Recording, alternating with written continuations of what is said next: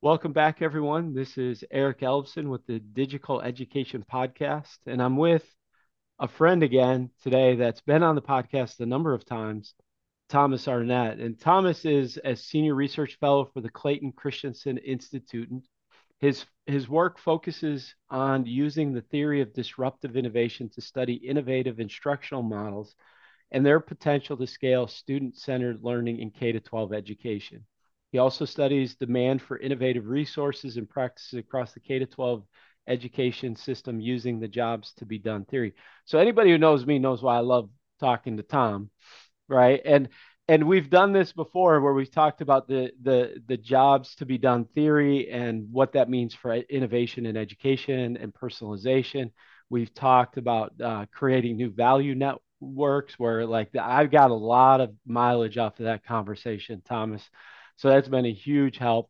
And then in this conversation, we just kind of continue down this road of talking about education, innovation, and the hopes and the desires of greater personalization for the learner in the process and in the innovative process. But Thomas, you just put out a report with a couple other organizations that's titled Families on the New Frontier, Mapping and Meeting the Growing Demand for Unconventional Schooling, where you looked at some of the growth of, and I like how you call it unconventional schooling, but you look at some of the jobs to be done theory, and you kind of break it out into different things of why people switch schools, what people are looking for, maybe some of those types of things. But in this report, I just general thoughts. What led to it? How does it build on some of your other work? And hmm what were maybe some of the early or the interesting discoveries for you that might have surprised you? Yeah. Well, let me say, thanks for the invitation to be on the podcast. I'm super excited to talk about this stuff. Um, so as your listeners probably know, there's this thing that's been out in this, the realm of education called micro schools. And it was around before COVID, but then during COVID, we had the takeoff of not only micro schools, but things like learning pods and different homeschooling co-op arrangements. That really saw, basically a doubling of demand during COVID. Now, that being said, it's still a really small trend. It's like, probably less than 5% of families in K through 12 education that are choosing these options. But within that small pocket, like it's grown a ton over the last few years. And so we worked with some other organizations that are also interested in that space to understand, well, why is it that families are choosing these things? What is it they offer? Because when you go to one of these unconventional options, there's definitely a lot you give up, leaving a tried and true conventional school model. So what is it that really motivates them? And so I'll give an overview. We found three different jobs to be done that motivate families. And I guess by jobs to be done, just to, your listeners have probably heard this before, but just to touch on, just to touch on it, um, jobs to be done is the idea that people make decisions to buy something new or adopt something new when the circumstances in their life push them toward that decision. So you're on a road trip and your car breaks down, you have a job of I need to hire a mechanic to get my car working. Or you come home one day and there is water dripping from your second story bathroom down into your living room and you have a job to be done of I need a plumber to fix this fix this leak. Well, so same thing happens for lots of different decisions. Like, what are the circumstances and the progress people are trying to make that lead them to make these decisions? And when we interview folks, we start to see kind of these common narratives or common pathways that lead to whatever decision we're studying. In this case, it was why do families pick micro schools? So the first job to be done was when I disagree with decisions of my child's school, with decisions at my child's school, and I'm feeling unheard, help me find an alternative that will honor my perspective and my values. So this is, really a job that centers on the parent. The parent feels like there's something going on at my school, some change that I don't feel comfortable with. So as an illustration, one parent that we talked to, her kids were at a private school that was really had branded itself around having a small school personalized kind of experience. And then the school shifted ownership and the new owners were trying to grow the school.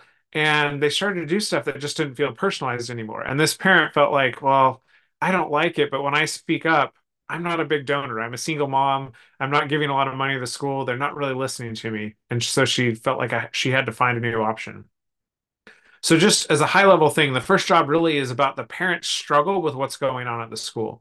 The second job is when my child is unhappy, unsafe, or struggling at school, help me find an environment where they can regain their love for learning. So this job, in contrast to the first one, was really all about the child. It was the child wasn't happy. And we heard stories about parents saying, like, look, I just was tired of the battle of every day trying to get my child to get out of bed. They just did not want to go. And that could have been for a range of reasons. It could have been my child is struggling with reading, and all they do at school is put them in more reading time, and they hate reading and just doing more reading. They hate it. Or it could have been my child's getting bullied, or my child is really active and they're getting disciplined all the time. And so for social reasons, they're not liking school. But so again, this one was really about the child's experience, them, transferring over to the parent having a bad experience because they were having tension and frustration with their child. And then the last one was when my child's school is too focused on academic milestones and neglects other forms of learning, help me find a balanced educational experience for my child. So this one was really about parents just having a different philosophy about what education should be. Often really centered on whole child development and on wanting their kids to learn through play or learn through exploration or really be exposed to a lot of diverse experiences and just finding that, hey, my local school just seems too focused on academics, too focused on the conventional model of schooling, and I want something different for my child. Um, one reflection that's really stood out to me looking at these jobs to be done is that um, the parents that picked these unconventional models really had the pressure within these jobs really reach a boiling point. They had to be struggling a lot to the point where they were saying, I'm going to make the jump and go into this kind of new, on the frontier, unproven model of schooling, right? But as I looked at these jobs, I was like, I think these are actually pretty common for a lot of parents and a lot of students. It's just that for most families, it never gets so bad that they're willing to make the hard trade-offs to leave their conventional school because they find, despite these frustrations, these tensions, conventional school still does a lot for them. It gives them a place to send their kid while they go to work. Their kid, maybe they're struggling with academics, but they still like seeing their friends. Or maybe the parent doesn't totally agree with the philosophy of the school, but they feel like my kid's going to be fine in the end and they're getting the basics. We're not ready to disrupt our whole lives over this. Um, so to me, though, making that observation points me to you know, micro schools right now are really only capturing these people for whom the tensions are really boiling over. But it makes me wonder a lot about like, as more and more people pay attention, if they pay attention to these jobs and start to innovate within whatever school around these jobs, will you see demand for innovative models grow as they figure out how to really hone in on serving these jobs and serving them for people who aren't struggling so much, making the transition easier for them to adopt something different. Yeah, there's so many things in that I want to come back to because Uh-huh. just let me sit on one thing real quick before we come back to that because in it I found it really interesting. Job one, like one of the things that you state is that these were parents that just wanted to feel like they were heard, right? Uh-huh. So in a lot of that ways too is like when you look at the conventional school, often conventional schools aren't good at hearing, right? or Yeah. or making you, they might listen, they might take it in, but they don't necessarily make you feel like you were valued and that your perspective was valued in that process. And then there was a statement when it comes to job, kind of number two, where it was something's not going well, right? You talk about Hmm. bullying or you talk about the change and these sorts of things. But I thought it was interesting on that one. You say socially, these parents are sick of teachers and administrators complaining to them about their children and making them feel like bad parents. Yeah. They want to be seen as parents who take action to protect their children. And so it's this really interesting place that then the conventional systems looking at them as like you're not good parents, and they're saying, Hmm. hey, help us, but then it doesn't get to that place of help. So it's like, okay, I'm going to go to the unconventional to go for help. Hmm. So I think that highlights that pressure point that you're talking about for parents, where the conventional system, in some ways, when I was reading this, oh yeah, I've been there as a school administrator. I didn't Hmm. I didn't value and I didn't really hear this person Hmm. and their perspective. Second thing is I I judged and I didn't see them as a good parent who was struggling with this student or in this situation. We were maybe part of it. And then the Hmm. third part, the jobs to be done, third part that I thought was really interesting is we don't get creative enough in trying to create solutions within our system because the conventional nature just limits us. So that Hmm. was some Hmm. of the way I read it. But what was something that really, when you talked to these parents and when you did some of these focus groups, that you came away from, like, what types of parents are these? Well, let me say to get rid of a misconception, they're not outlier parents. They're not Yeah. like strange people that that most of us interact with. They're pretty normal parents. It's just that circumstances boil up in their lives where they and or their child is really struggling with issues around schooling. And so they're picking these options. Um, yeah, does that answer, Yeah, is it that is because that I find it, surprising or? I guess not for me, right? It's Uh-huh. I think like what you're talking about is like you've got, parents who chose the conventional system because that's what they knew, that's what they wanted, or that's what they desired, whether it be a private school that's doing personalization or whether it's a public school or whatever. Hmm. And then they just get to a place where they just get so exacerbated that the system is not meeting their son or daughter's needs. So it's Hmm. like, I've got to do something different. So I think on that point, like, do you see this, like, it's grown rapidly, and then we Hmm. watch like the choice movement throughout the country, and it looks like in 2024 more legislation will be passed to create more school choice options and in Hmm. micro schools, and the unconventional stuff is growing rapidly. Do you predict, like, what would you predict, like it stays like a small niche, or that it begins to grow and it begins to then, in that innovation way or disruptive innovation, it begins to disrupt the conventional system? That's what Hmm. I'm really interested in. Yeah. Well, I'm glad you're interested in that because that is what I spend a lot of time thinking about is that broader implication of some of this research. Um, I think it's going to grow, to be candid. But at the same time, I don't think it's going to grow quickly because there's a lot of barriers.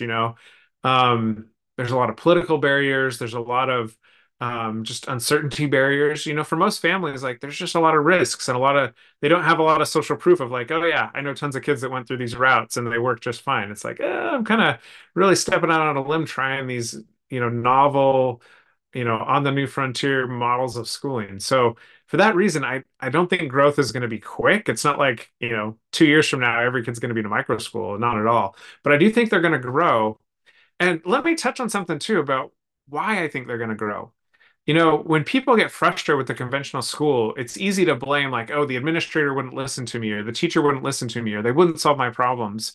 But if I can tie back into that concept of value networks that we talked about in previous podcasts that you brought up at the beginning here, um, school systems, they sit within a value network. And that what that means is they basically have an environment of external folks, external entities that end up shaping their priorities because they're interdependent with those entities, interdependent for resources they need or permissions they need to keep their doors open. And so those external entities are what we call the value network, and it's important because it shapes priorities of the school system. Well, one of the challenges for a lot of conventional schools is that their value networks are complicated. They're getting pulled in a lot of different directions that make it hard to prioritize what particular families need.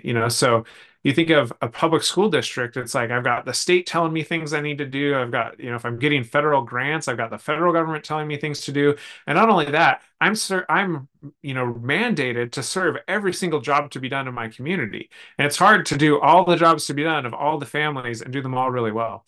And I think, you know, I'm going to just say it is what it is. Micro schools have an advantage in that because they're small and because they're mostly private, their value networks can be really focused on these are the jobs to be done we're serving. These are the families we're serving.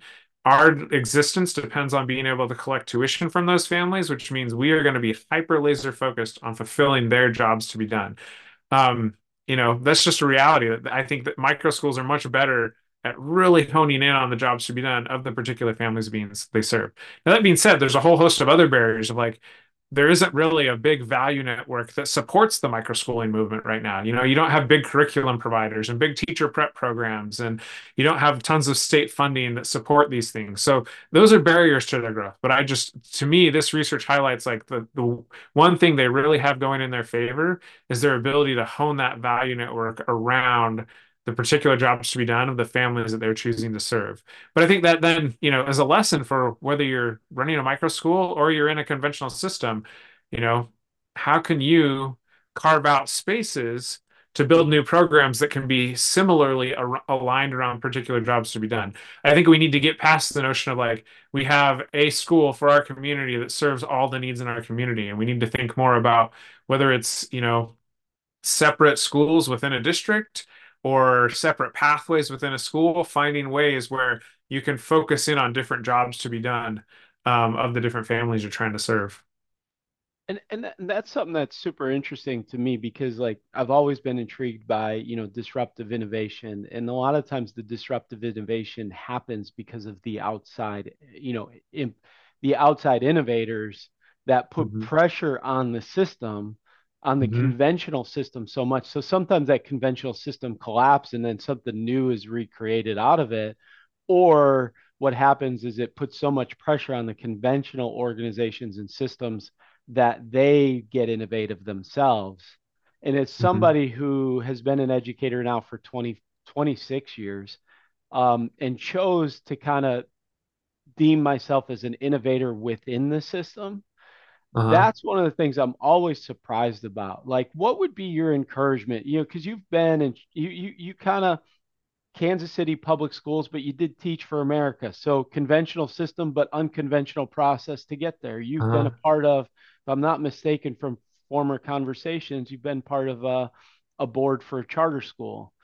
And If a board I'm, for a school district, both of them. yeah, Yeah. yeah. And so it's like, so what would be your push if we still kind of, estimate that, if we consider private schools as part of the conventional system, they're more, you know, A if lot we of them look are, at, yeah. yeah, we look at 85%, let's just, we'll be maybe Hmm. generous with the 15% who are homeschool, micro school, alternative, right? Some of that space. But if we look at 85% of kids in the United States go to kind of conventional schools, like Hmm. what would be the push to say, hey, you know what? Start like getting to know these micro schools or start looking at the unconventional and start reimagining what you can do. Because you hit on a couple things like I'm always surprised that school districts don't do. Hmm. Well, again, I'm going to say like for better or for worse, I think this is the reality is that school districts, like I said, if you're a superintendent, you're an administrator, you have all these different competing priorities pushing on you from your value network. And that makes it hard to innovate. And it means that you kind of, when people get frustrated with the status quo, I think of the status quo is just the stable equilibrium that's been worked out as school districts and the administrators in them try to balance all these different competing priorities. Um, so let me say one comment is that I think the external pressure is important for helping school districts prioritize this innovation because when they start, seeing both the threat of, oh, we might lose enrollments here and the possibility of, wow, there's some proof points out there showing us what we could do. I think that helps create both the motivation and just a more clear pathway to innovate.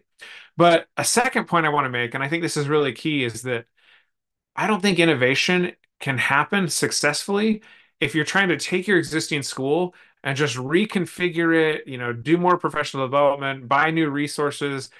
You want to actually get there because you're still plugging it into an entity that is primarily about serving the existing value network. If you really want to build new models, you've got to figure out, within your district, how do we create new programs or new schools that can form their own value network that's distinctive from the value network that puts the pressure on our existing schools and our existing system? So where I've seen this happen really well is like when a district spins out an alternative education program or a CTE program, and the leadership has the vision to say, hey, this isn't just like to plug a gap of, improving our graduation rate by catching up some dropouts, or this isn't just to plug a gap of, filling some students who are disengaged. These are actually the spaces where we can really try new things because the students and families that are going to be initially attracted to these already want something very different. They're not saying, give me conventional schooling just better. They're saying, I'm willing to give up a lot of what conventional schooling has because I need something different or I just value something very different. And by serving the students and families in that space, you get a different value network. You also, often get different if you're a public school, you get different state policies. The states often have a separate set of policies that apply to a virtual school or to a CTE program or to an alternative school and separate funding streams. And all that just gives you a different value network to go create a different type of program and use that as the place to incubate and figure out how do we do things different. One comment to really draw this distinction. People often think of charter schools as the place where you do innovation, but a lot of charter schools look pretty similar to conventional schools. And the reason is that their policies are very similar, the state policies they're operating under, but even more so, the families they're trying to serve. If they're just trying to compete head to head with a district school to serve the same families, those families want the same things. They push the school to do the same kind of things, just try to do them better, right? But within districts and within pockets of the charter school space, if you try to serve the people that are not wanting conventional, whether that's dropouts, whether that's homeschoolers, whether that's chronically disengaged students, that's really the space, both within districts and within charter school space, and even within micro schools, where you get that different set of priorities that can steer you toward really innovative new models of schooling. And that's it, it's so good. It's so good because maybe put yourself in the mind of like advising a policymaker for a second. Hmm.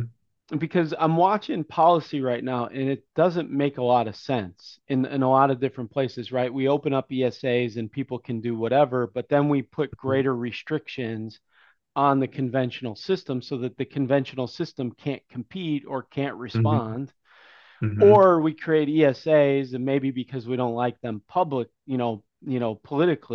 then we try to in some ways, create bureaucracies or structures or excessive. I'm for accountability and I'll always be for levels of accountability, but excessive accountability that shrinks up the creativity and the opportunities Hmm. of what not only what that new school or that unconventional school could do, but if the big conventional system wanted to respond too, they wouldn't be able to create, that alternative, or they wouldn't be able to create in some ways that competitor.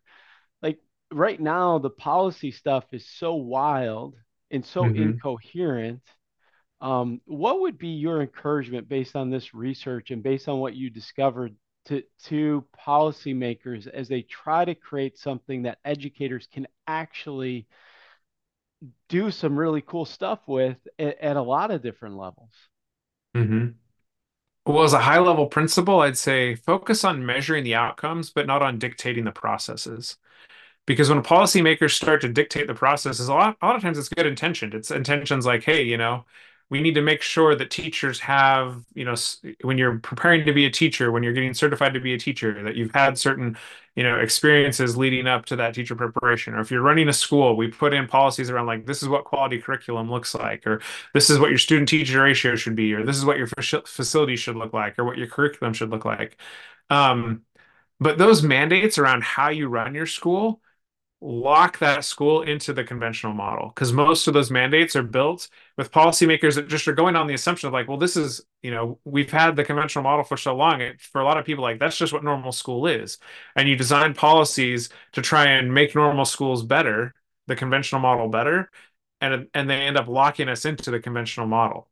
Um, so I think that, a more powerful role for policy is instead of dictating how schools are supposed to operate, um, create policies that really measure outcomes, but also measure a wide range of outcomes. So yes, we want to know how are students doing in reading and math, but we also want to know how are they doing, socially and emotionally. We also want to know, what kind of new learning experiences are they getting access to? Because a lot of times, the families that are choosing things like micro schools or choosing even, virtual schools or alternative education programs, um, they do care about academics. They care about, does my kid know how to read and write? But they're often picking that program not because it's the best for academics. It's because there's something else that they also value that they're prioritizing. Often it's, hey, we need flexibility. Either for some families, it's like, we want flexibility so that we can take our kids and have a bunch of experiences that they can't get when they have to be in school all day. Whether that's, we want them to get experiences working or starting their own businesses, or we want them to be, try to be professional athletes or professional actors, right? So sometimes it's around flexibility. Sometimes it's around, um, things like we need the flexibility because my kid is homebound. They can't go to school every day because they have a medical condition.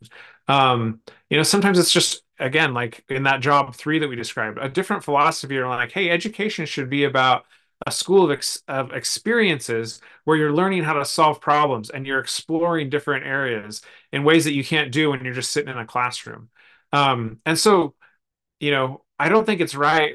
At this point, we don't even know how to dictate or mandate what those right experiences should be. And the truth is, the right experience is going to vary based on the learner, based on the family. But we should at least be finding ways to measure those different things that people are valuing and then making it transparent. Hey, in the range of programs that are available within the K through 12 space, here's what different programs are excelling at, so that families can decide, okay, which is the right place for me based on, as I look at the stack of priorities for my kid, what's the right place for us given what we need and what we value. This is super great, and that's great advice, and it's a helpful reminder for me too, right? Is not processes but outcomes. And it's easy to control the processes because then you can dictate those things and you can control a lot of things. I was on with a group of California superintendents yesterday, and they were just struggling with the fact that the board that hired them is not the board that they were working for. And that board Uh-huh. they're currently working for wanted different things and wanted different processes and wanted, so it's that interesting push and pull of some of those things. So when I think about all of the conversations we've had over the last number of years, I think maybe 6 years now, what's something that for you that like your because you took a look at these unconventional schools, these micro schools, like what's something that's like piqued your curiosity where it's like I need to rethink that or I need to learn more about that or this is just super interesting to me. That's going to be hard to put my finger on because I feel like I'm constantly learning and constantly rethinking lots of different things. Let me, let me think about that. Um,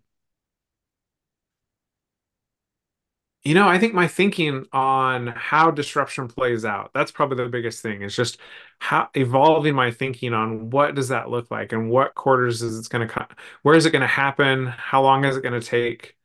Um, that, the things that have happened in the last few years, especially since COVID, have really accelerated my thinking on that front. Hmm. That's super good because then we talk about that in the future, right? Uh-huh. Of like what comes out of that work and what comes out of that curiosity and that interest. On the disruption side of things, and maybe we'll close out here because I've seen you post a few things about artificial intelligence in education.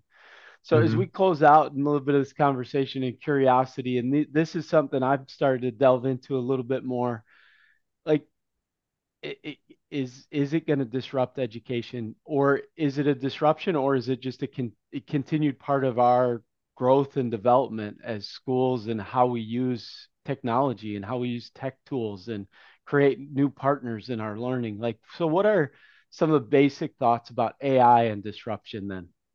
Yeah. Well, this may sound like a cop out, but it's a serious answer. Is AI going to disrupt schooling? I think the answer is yes and no. But here's the kind of the theory of disruption that and what it says that underpins my comment there. Um, technologies are not inherently disruptive or sustaining to the existing model. It's really how that technology gets used that leads it to be sustaining or disruptive or even both. And so, on one hand, I think there's going to be a lot of sustaining innovation with AI. You're going to see things like, um, you know, programs out there that help students work on their essays are going to get better because they'll be better at understanding what's in the essay and giving feedback on it. Programs out there that are helping kids learn math are going to be even better at understanding, okay, where are the kids' misconceptions and how do I give them feedback that is more tailored to what they need. All that can be layered into the existing educational technologies that are getting used across a lot of schools. And I think that's probably what we're going to see the most of in the near term is just all the ed tech companies out there that schools are using, layering AI in a way that just makes their products work a little bit better and a little bit smoother and makes them a little bit more effective. Um, at the same time, though, to me, the applications that are most interesting are the ones that aren't getting a lot of talk right now, because it's less about how does AI enhance the way we do school now, and it's more about how does AI let us invent new models of schooling. Um, and where do I see that invention happening? Well, if you think about like the history of education technology, it traces all the way back to the invention of the written word and the invention of the printing press. They're like some of the earliest innovations, if you think about it, in educational technology. And they made it so that, written word made it so that you could learn without having to learn from the person that was teaching you, because they could write something down and then you could read it years later, or you could read it, miles and miles away from the person who captured that knowledge. And then you think about the printing press, just made it so that written word could be disseminated in a lot more ways. So the written word really opened up this new frontier for humanity for learning through other people's experiences without having to be present and learn directly from those people. But at the same time, learning from reading a textbook is just not the same as learning from a teacher. That's why we've never seen, distance courses, they've had distance courses for probably 100 years where, you get sent a textbook, you read the book, you write answers to problems, or you write an essay based on what you read, you mail that back to the university, and then they grade it and send it back to you. Like that's been around for a long time. It doesn't work super well though, because it's not responsive, it's not adaptive, it doesn't give you, tailored feedback, real-time feedback. But I think all sorts of learning technologies, which, lately are culminating with AI, make it so that that type of self-directed learning is becoming much more accessible, much more engaging, much more personalized to different learners and what they need. And so to me, the exciting way is how can we leverage those technologies that let learners learn in a more self-directed way? How can we leverage those to then shift the whole learning experience so that it's less about, hey, I need to learn by sitting in a classroom with a teacher, with a cohort of other students, and we're all going to do what the teacher tells us, to instead being, hey, we're going to go figure stuff out. And I have a teacher, but the teacher is less about dispensing the content, dispensing the information, providing the feedback, and more about being my mentor and my coach to help me co-design my learning experience that is going to be best for my needs and my interests. I think that's what's really exciting about the future of AI is that shift in the educator role and that shift toward Yeah. enabling more self-directed learning. Well, and I agree 100%. Like as I've delved into it and started using even some of the tools myself, is like the role of the educator. This is the powerful thing for me. Like the role of the educator could possibly become what we've always imagined it to be, or more so imagined it to be, or what it was, where it's like what you talk about, the mentor, the coach, the guide, the facilitator, the person who sees the big picture and the plan going forward, but Mhm. yet can help you as you walk that journey and bring small groups along, bring big groups along, but then individually work with you in that journey too. That's what gets me super excited about it. So, so Tom, thanks always. I know more conversations will come because you keep producing great stuff and the stuff that I love. So thank you. But if people want to get connected with you and learn more, I'll connect the report and some links. But what's the best way for people to learn more about your work? Yeah, so at this point, the best place to probably find out about my work is LinkedIn. If you just search me on LinkedIn.com, that's where I'm posting all the latest content that we're producing, the latest insights. or to go to the Christensen Institute website and sign up for our newsletter. That's the other place. Tom, really appreciate your time. Really appreciate your work. Thank you for making my life better because of your work. So thank you. Yeah, you're welcome. It's always a pleasure, Eric.